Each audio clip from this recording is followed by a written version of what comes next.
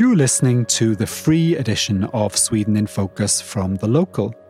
If you would like to listen to a full-length version of the podcast, as well as an additional midweek episode, please check the episode notes for details on how to upgrade to Membership Plus.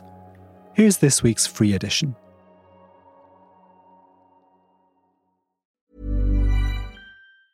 Burrow is a furniture company known for timeless design and thoughtful construction, and free shipping, and that extends to their outdoor collection. Their outdoor furniture is built to withstand the elements, featuring rust-proof stainless steel hardware, weather-ready teak, and quick-dry foam cushions. For Memorial Day, get 15% off your Burrow purchase at burrow.com/acast, and up to 25% off outdoor. That's up to 25% off outdoor furniture at burrow.com/acast. Hello and welcome to Sweden in Focus, the Local's weekly news podcast. We're recording this episode on Thursday, the 23rd of November. And this week we're going to talk about a new government inquiry on permanent residency. We'll consider why it is that Swedish meetings are unlikely to deliver laughs and why that may not be a bad thing.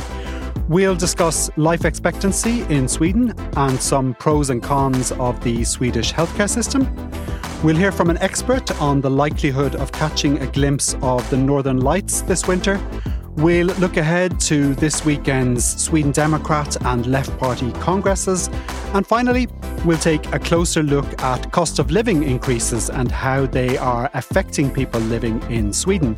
I'm Paul O'Mahony and I'm in Stockholm today, and I'm joined from Malmö by our regular panellists Becky Waterton and Richard Orange. All good down there?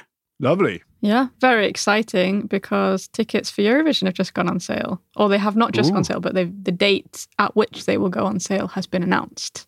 Go on, tell us. They will when go on will sale they go on sale? November 28th at 10 a.m. Swedish time. So that is next Tuesday. Yeah, and it's exciting for you particularly because the Eurovision is going to be in Malmö, right? Exactly. So my phone's going crazy with my friends like, oh, let's try and get tickets. Can I stay with you? That kind of thing.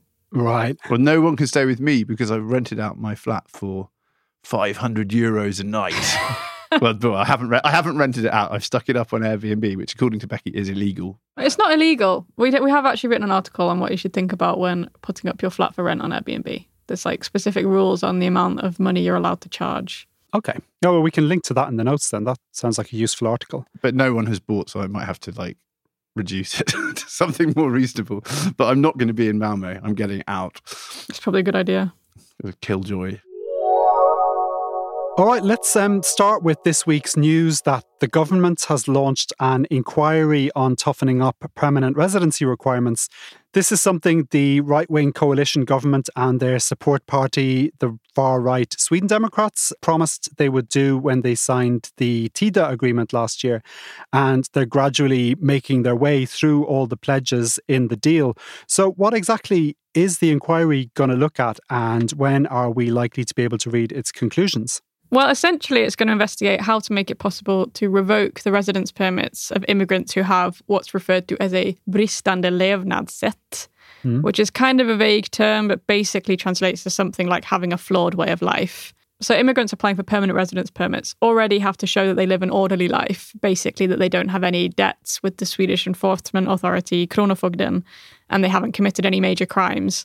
But under the new proposal, this would be extended to include things like benefits cheating, abusing the welfare system in other ways, being involved or associating with gang crime or terrorist activities, as well as statements which threaten democracy or threaten the Swedish system. So one example of this, which the migration minister, Maria Malmö Stenergard, mentioned, was the LVU campaign, this campaign that went viral after spreading the conspiracy theory that Swedish social services routinely kidnap Muslim children. So far, this is just an inquiry, which means that there's quite a long way to go before it can actually become a law. We've got an article on the website as well with information on how a law in Sweden gets made. It's a bit of a complicated process. But this specific part of the legislative process, the inquiry, will present its report by January 15th, 2025 at the latest. And then after that, there's a load of other steps that need to happen before it can become law. Thanks, Becky. And we'll link in the show notes to our article on this. Richard, you wrote a nice piece this week about different cultures' approaches to meetings and presentations. Can you tell us what prompted you to write the article and what you gleaned from chatting to a couple of intercultural communications experts? Yeah, I was at a sort of creative filmy event in Malmo, and there was someone was droning on about some kind of program they had with the municipality. And I just kind of thought, my God, she's being dull. And I just kind of thought, why is it that quite often when you have like a presentation or something, people just make no effort here to be engaging or interesting or funny or crack jokes? And I was kind of grumbling about it. And then I started to think, well, actually, maybe it's not so negative. Maybe it's part of this kind of flat hierarchy where everyone has the kind of right to say their piece. And the flip side of that is that everybody is kind of trained from a very young age to kind of to listen and to pay attention to what other people are saying. And there's a kind of give and take about it, which I obviously don't share, being kind of impatient and not able to listen to people as they say their piece.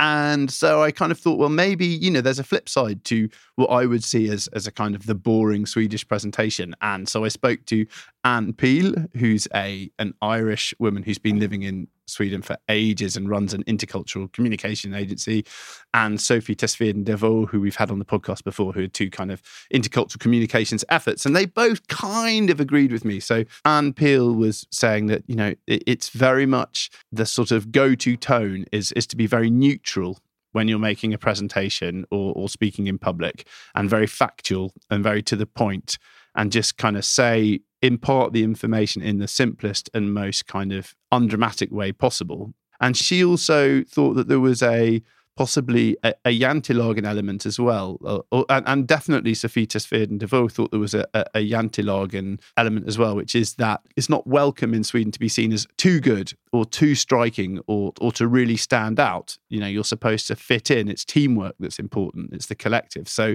Sophie Tesveden Devoe said she's heard of people who've been told that their presentation was actually too good, too interesting, because the kind of thinking is that then that means that raises the bar for everybody else who has to talk. So it will discourage other people. If you go up there and like blow people away with this dramatic presentation that has all sorts of graphics bouncing around on the screen, it's going to make everyone else think, well, I don't have that. I've just got some bullet points, and then they won't want to talk. So they kind of back me up on it. And I think it's kind of interesting to try and learn the rules of group communication in Sweden, because it is so different from how it is in the UK and Ireland and the US. I think the UK, people would tend to make a joke, even if it's bad, just to kind of put people at ease and to make it more sort of lighthearted and less serious. And English people particularly, I don't know about British people, and Irish people tend to try and not make things too serious, whereas Swedes don't have that rule. You're supposed to be serious. People have come here. Why waste their time with stuff that isn't serious? This all makes me think of the discussion we had a while ago about wedding speeches. Everyone can just stand up and hold a speech. There's no rules. Everyone has their chance to say what they want. And it's not like these entertaining best man speeches that maybe other people are used to in other cultures. Yeah, no, absolutely. Swedish wedding speeches are actually really something, because it's really from the heart. I find people say it very simply, but they just say in a very simple way, this is why you mean so much to me. And they just put it like, bang, it's really crystallized. And I think because of that can be really powerful. Yeah, but then that also kind of, that makes sense. You're not trying to entertain. It's not your job to entertain everyone at the wedding. It's your job. It's your job to tell the bride and groom what it is, or the groom and groom, or the bride and bride, what it is that you like about them and why you're happy they're getting married, I guess. No, I absolutely agreed. It's much less about showing off. Yeah, no, really good. I think these are really good cultural insights. Thanks for that. And Richard, your article on this is a really enjoyable read, and we'll include a link to it in the notes. Let's talk now about healthcare and life expectancy in Sweden. The EU's statistics agency Eurostat released numbers recently showing how long people are expected to live across different countries and regions in Europe. And the OECD also put out a report looking at healthcare provisions. So first of all, what are the Eurostat numbers telling us about life expectancy in Sweden, Becky? Well, it's pretty good, at least for you guys up in Stockholm, who have the highest life expectancy of any region in Scandinavia. So that's Sweden, Denmark and Norway. And the second highest life expectancy across the Nordic countries as a whole, beaten only by Åland in Finland, where people live half a year longer than Stockholmers. Åland is also very close to Stockholm, so I don't know if there's something in the water there. It's the fish. Yeah, the fish or the sea breeze or something.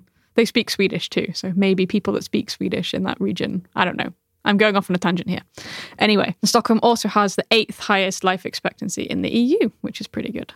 And what's the breakdown like between men and women? For Sweden specifically, we have the smallest gender gap after Norway when it comes to life expectancy. So that's the smallest gender gap in the EU, EEA, after Norway when it comes to life expectancy. Women live on average for 84.9 years, while men live on average for 81.3 years. This difference was greatest in Stockholm. Women there can expect to live to 86 and men to 82.1 years. And lowest in West Sweden, where women live to 84.9 and men to 81.5. And what's the difference like between different regions? There's not a huge difference, really. People on average in Stockholm live for 84.1 years, while in Sweden's most short-lived region, Central Norrland, people have an average life expectancy of 82.2 years. And then down here in Skåne, me and Richard can expect to live until we're 82.9. Okay. And what about the OECD study? What are the numbers that stand out most there for Sweden in terms of healthcare? Yeah, so this study looked at healthcare provision in Sweden compared to other OECD countries. And essentially, things are pretty good. Life expectancy for the country as a whole is 83.1 years, so that's 2.8 years above the OECD average. On most indicators, Sweden recorded better results than other OECD countries. So health status category, which includes things like having a low preventable mortality rate, a low prevalence of diabetes, a low percentage of people rating their health as bad or very bad. We perform better than OECD average on 89% of indicators. Quality of care, so that's like mortality after stroke, breast cancer screenings, we perform better than the average on 72% of indicators. And for access to care, we perform better on a whopping 94% of indicators. We also smoke and drink less than the OECD average. Fewer people are obese and fewer people die from air pollution. The category where we performed worst was in the health system resources category. But I mean, even here, we were higher than the average on just over half of indicators. So that's 53%. Some specific areas where Sweden performed poorly compared to other OECD countries was the opioid mortality rate, which was higher. More staff in Sweden felt they didn't have enough time with patients, and we have much fewer hospital beds and intensive care beds per capita. I think we actually had the lowest number of intensive care beds of the OECD per capita. Yeah. Areas where we did really well was having a low preventable mortality rate, high cervical cancer screenings, and a high satisfaction with healthcare coverage. And we had almost the lowest number of over 65-year-olds who considered themselves severely limited in their daily activities due to their health, which is pretty good news. Great. And I think Richard wrote up an article on this this week, right? I did, but I didn't go into as much detail about the OECD study. But there is Yeah, Richard did the Eurostat. mainly the Eurostat. Okay, good. So we can link to that in the notes. There's never been a faster or easier way to start your weight loss journey than with PlushCare. PlushCare accepts most insurance plans and gives you online access to board-certified physicians who can prescribe FDA-approved weight loss medications like Wegovy and Zepbound for those who qualify. Take charge of your health and speak with a board-certified physician about a weight loss plan that's right for you. Get started today at plushcare.com/weight loss. That's plushcare.com/weight loss. plushcare.com/weight loss. Hiring for your small business? If you're not looking for professionals on LinkedIn, you're looking in the wrong place. That's like looking for your car keys in a fish tank. LinkedIn helps you hire professionals you can't find anywhere else, even those who aren't actively searching for a new job but might be open to the perfect role. In a given month, over 70% of LinkedIn users don't even visit other leading job sites. So start looking in the right place. With LinkedIn, you can hire professionals like a professional. Post your free job on linkedin.com/people today. We're going to move on now to the spectacular phenomenon that is the Northern Lights. I spoke this week to Chad Blakely, the founder of the tour operator Lights Over Lapland, about his tips for taking great photographs of the Aurora Borealis. But first, we chatted about why the next few months might be the best chance many of us get to witness the Northern Lights in action. I don't like to get too far ahead of myself, but the expectations are extremely high. And the only reason I'm willing to step out on a limb and say the expectations are high is because the reality of what we're seeing and what we have seen since it became astronomically dark in late September is the reality matches the expectations. We are seeing more powerful auroras than we've ever seen. One of the gentlemen who works for us, he's been a guide for a decade, been out there for 10 years. He's been there through the last solar minimum right back up to this solar maximum. And he said multiple times this season, I've never seen anything like that. And that's the sort of thing we're getting back from all of our guests. And I think it's quite interesting because we have a webcam. It's actually the oldest running Aurora Borealis webcam on planet Earth. And you can go right back and look through the catalog and compare pictures from a year ago, 2 years ago, 3 years ago, all the way back. And what we're seeing right now really and truly is the most powerful and the most repetitive, really intense northern lights. And in the years outside of a solar maximum, you do get really powerful auroras. Don't get me wrong. But what's happening now is we're getting really powerful auroras night after night after night. And that's not to guarantee that if you go up north, you're going to absolutely, without a doubt, see the most powerful aurora you've ever seen. But I can say right now and next season, and potentially the season thereafter, are quite literally the best time in any of our lifetimes to be able to go and see the northern lights. So do it while you can. Do it now.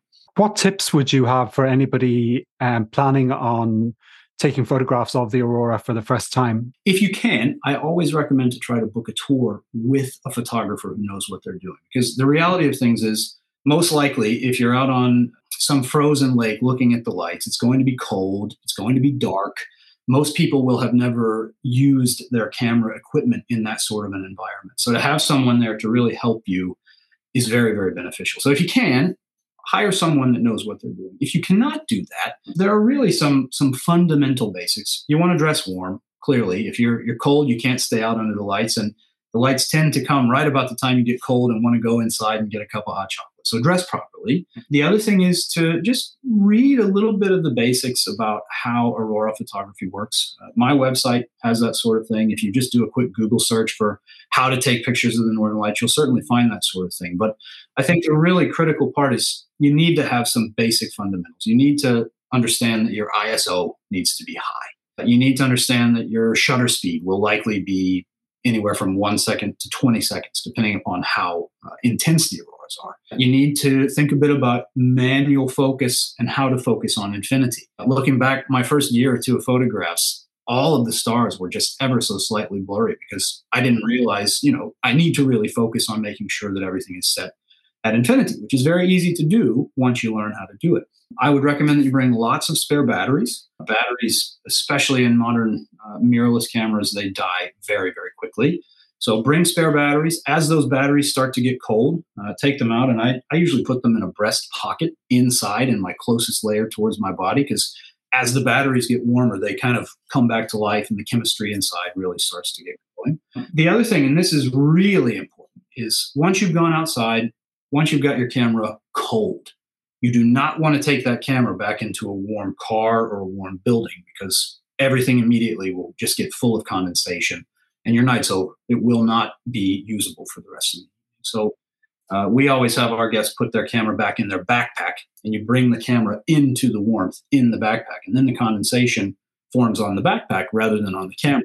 So you can still take the camera in and out and use it, but you have to do it the right way. That was Chad Blakely from Lights Over Lapland, and we actually have a couple of previous articles featuring Chad and his photography tips, which we will link to in the notes. Can I just jump in here? I just think it's an amazingly huge tourism phenomenon, the Northern Lights. Yeah. When I went up to Abisko a few years ago, and all of the hotels were full of people, mainly from China, and loads of Chinese people who've just come to Sweden just to look at the Northern Lights. I think it's amazing, and they just and they sort of don't do very much. They just kind of sit there and go out at night and look at the sky, hoping that it comes. People can travel thousands of miles and then not catch them. I have a few friends that tried to see the Northern Lights, and the first night they got there, they were like, "Oh, we're tired. We'll just go to bed." And that was the only night where there were Northern Lights. Oh no! Yeah. Our sponsor this week is Tele2 IoT. And the reason we're partnering with them is to tell you about an event taking place at Space Arena in Stockholm on the 29th of November. It's Tele2 IoT's annual flagship event focused on the Internet of Things. And this year, panellists will look at what's coming up across a range of highly topical issues, including smart cities, connected care, sustainability, mobility, building automation, and autonomous vehicles. If this sounds interesting, you'll find a link in the show notes where you can find out more and sign up. We're reaching the end of the political party congress season in Sweden. Last week, we mentioned that the Green Party were electing a new male spokesperson, and the winner was the party's favoured candidate, Daniel Heldén, but he only got in by a whisker, defeating his challenger Magnus P. Wåhlin by 131 votes to 130. It's just a single vote's margin. This weekend, it's the turn of the parties that occupy the positions furthest to the left and right of Sweden's parliamentary spectrum. So first, the Left Party. What's the state of play for the Left Party, Richard, as they go into their Congress this weekend? Unlike the Greens, Liberals or Christian Democrats, the party is actually doing okay in the polls. It got 7.4% in the latest Novus poll, which is it's a percentage point or so below some of the best results it's had recently, but it's still better than the 6.8% they got in the election. In the media, there's been a bit of upheaval recently after Björn Alling, a Left Party politician from Linköping, was kicked out because he had mounted a personal attack on the party's leader, Nooshi Dadgostar. And he said that it was pretty full on, actually. He said that her condemnation of Hamas's attack in October had been feg or weak and amounted to at slickar Zionist röv, which means licking the arse of Zionists. So it's pretty over-the-top attack. And he's also been doing this for years. Ever since she got elected leader, he's been sort of fighting a kind of verbal battle from the sidelines. So I don't actually think she's weakened by putting her foot down, because he had it coming. I think she would have looked weaker if she hadn't, to be honest. And what are the most important items on the political agenda for Dadgostar's party when they convene in Jönköping this weekend? Well, it's not a congress in quite the same way as the other ones we've seen this month. It's kind of like a kind of festival. So there's talks and lectures and workshops and speakers from the kind of left flying in from across the region. There's no votes. There's no kind of party business. It's all about sharing ideas, and it's quite expensive. Also about fundraising. It costs 3,000 krona to attend. In terms of what they're going to be talking about, one of the big things that's been talked about was that earlier this month they presented their new party program, which I think is the first new party program in about 10 years. And in that they've ditched some of the more radical long-term goals. So they've taken out the language about Sweden leaving the European Union, the language about Sweden seeking to dissolve the NATO alliance, and also language about abolishing the capitalist system and the class system. So they've taken away the kind of more full-on former kind of communist goals. So it's a sort of sign the party is becoming a bit more pragmatic. But none of these things is up to a vote. But they will talk about it. So there'll be workshops on the new party program, and the person who came up with it will discuss, why these changes have been made. The Sweden Democrats hold their congress this weekend in Västerås. How are they feeling about life after their first year propping up the government? I mean, I think close to ecstatic. I mean, these if you look at how this Congress has been reported in the Swedish media, people are talking about it, a celebratory Congress, that this is going to be, it's all about just saying, look at what we've done. I suspect they're finding it hard to believe just how much of their politics is being enacted. First the Tito agreement, they wouldn't have expected to have got all of those policies in. And then they wouldn't have expected the government to actually pump out, to basically do exactly what they said they would do. And I think they probably came into government a bit suspicious that they would be somehow deceived, and it doesn't seem like they have been. The moderates have just been doing exactly what they agreed to do. And the moderates and the Christian Democrats and the Liberal Party. And even more so, I mean, the moderates have also increasingly been adopting the kind of Sweden Democrat rhetoric. They haven't just had a small breakthrough, they've had a complete breakthrough. And in the polls, some recent polls have showed that they've had more support from people in the country than all of the three government parties put together, as I think we've mentioned in previous episodes. So you could not be at a higher high. What will they be talking about this weekend? Well, looking at the motions, there's a lot about Sweden and the European Union, so-called Swexit. And I suppose the thing that's been written about most in the Swedish media is there's a proposal from Ung Svenskarna, the party's youth wing, who are quite under central party control in the Sweden Democrats. They've put forward a proposal for Sweden to have a formal appraisal of like the pros and cons of EU membership. If this inquiry decides that it's not good for Sweden, then to suggest a referendum on getting out of it. But there's a whole load of EU proposals. So there's motions pushing for Sweden to leave Schengen, which is this free movement area in the EU in Norway. There's motions pushing for Sweden to leave the EU completely. There's motions pushing for Sweden to secure a formal opt-out from the euro. And there's been speculation recently in Swedish political podcasts about whether Jimmie Åkesson could be prime minister after the next election. What's the consensus there?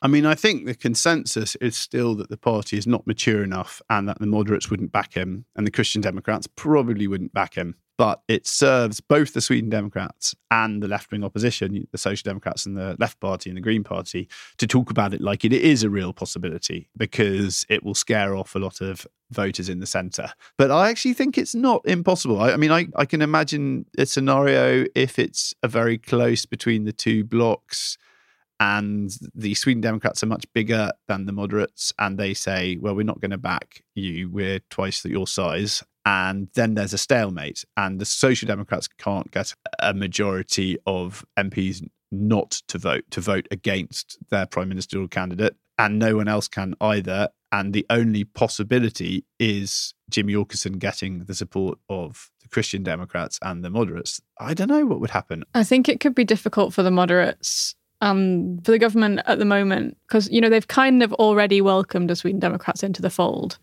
It would be difficult for them to now say, no, we will never work with this party. Because, you know, they've already started working with them. They've already made policy together with them. If they then, after the next election, say, oh, actually, no, we're going to go into coalition with the Social Democrats, who we've just been complaining about for the last 4 years because anything's better than not having the Sweden Democrats. It's like, okay, well, why were you working with them last mandate period? Exactly. I think you're right. It would be difficult to... I think both would be really difficult. Like I said, who knows? I mean, look at the Netherlands. Geert Wilders has just won the election in the Netherlands. So there we go. It can happen. So briefly, in other politics news, Prime Minister Ulf Kristersson was at Pustervik in Gothenburg this week for a public Q&A session that ended up making headlines.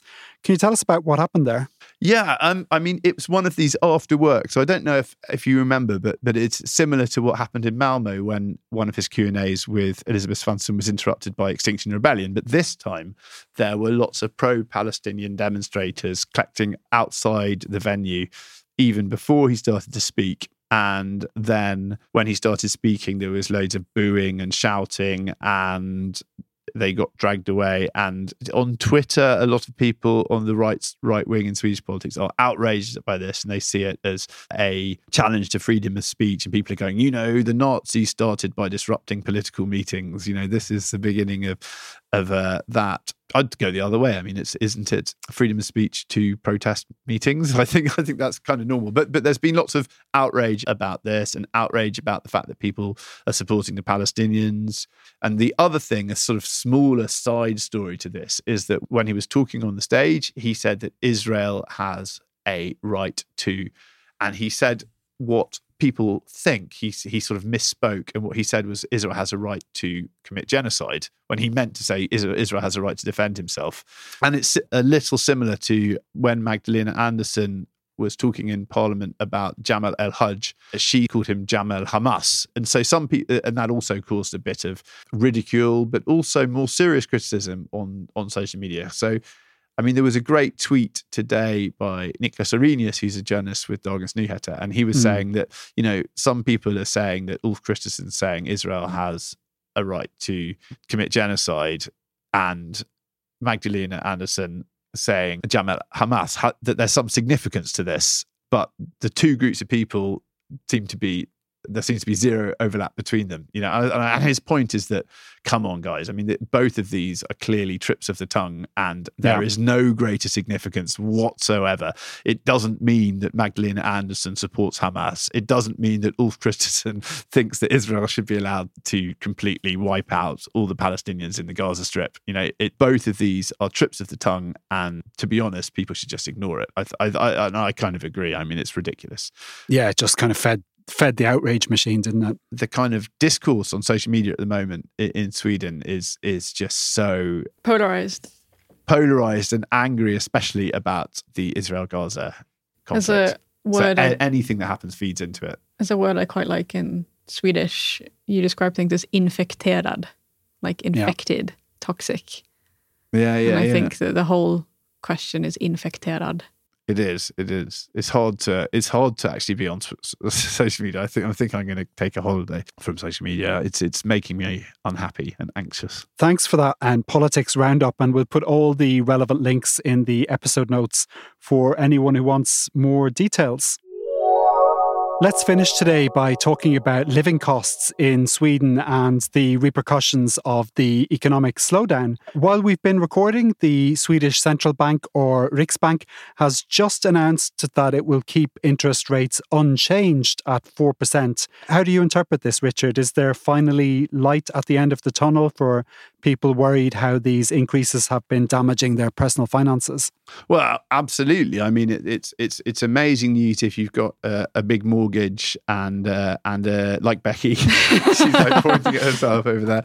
Becky looks gleeful here and is struggling to make your monthly payments because it's a significant increase. If it went up, by another click, it would have put real pressure on a lot of people who are already under a lot of pressure. I mean, I have to admit, I'm a bit surprised. I was expecting them to give it to increase it one last bit just to make sure that inflation has been stopped and that inflationary expectations aren't allowed to run away with each other, because inflation in Sweden is still quite high. It's still at 6%, I think.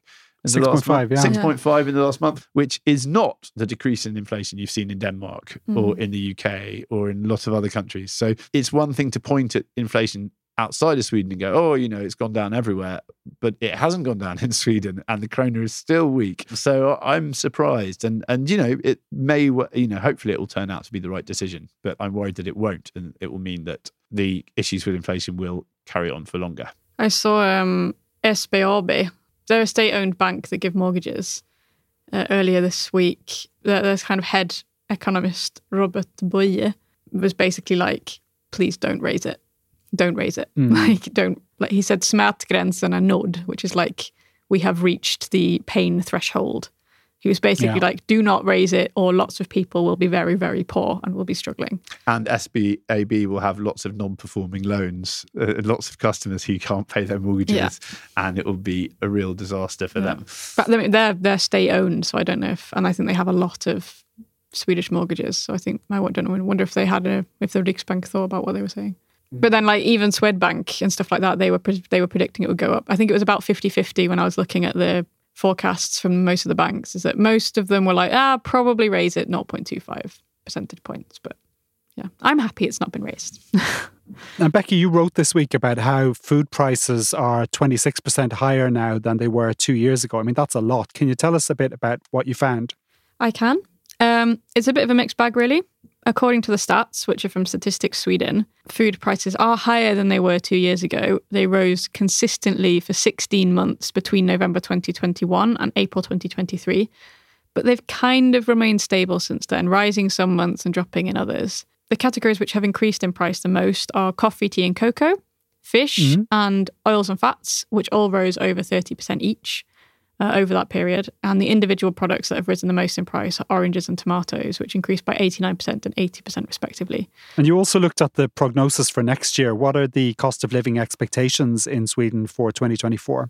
Again, a bit of a mixed bag in this document, which is the Economic Outlook by Swedbank. I think they do them once a quarter. Sweden will be the only one of 12 countries in the report to have a negative GDP next year. They predict it will shrink by 0.4%.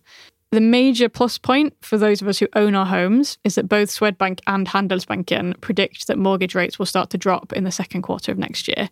Right. Although you can forget the 1 or 2% mortgage rates we saw a few years ago before this kind of whole crisis started. They expect rates to drop to around 3.5 to 4% over the next 2 years. Essentially, both banks expect things that will probably get a little bit worse this winter before they get better around spring or summer next year. Okay, so a little bit more of a positive outlook next year. Yeah. Okay, thanks for that. And we'll include articles about the cost of living and the economic forecast in the show notes. That's all we have time for this week. If you like the podcast, please pass it on to someone else you think might enjoy it. Sweden in Focus has mostly spread through word of mouth, and we really appreciate your help in getting it out to more listeners. Our panellists today were Becky Waterton and Richard Orange. Our sound engineer is Rhys Edwards. I'm Paul O'Mahony, and we'll be back again next week with a brand new episode. Until then, take care.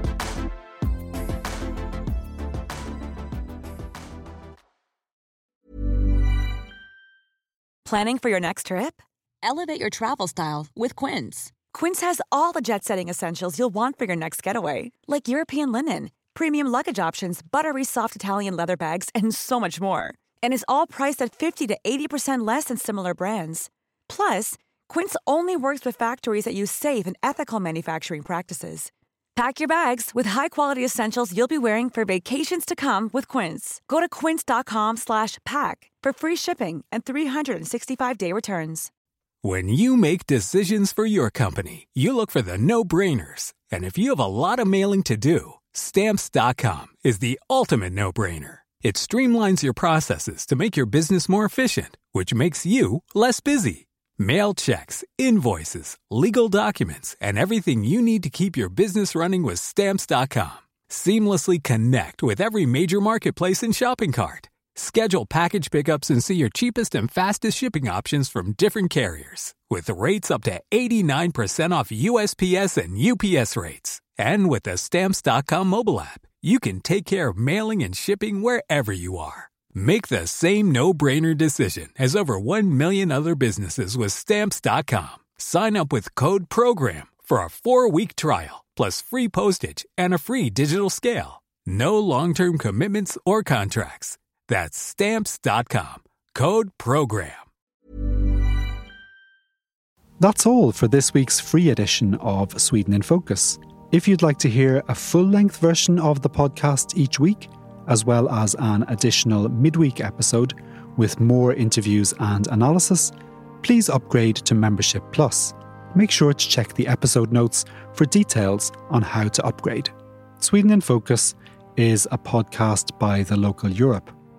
Our sound engineer is Rhys Edwards. The publisher is James Savage.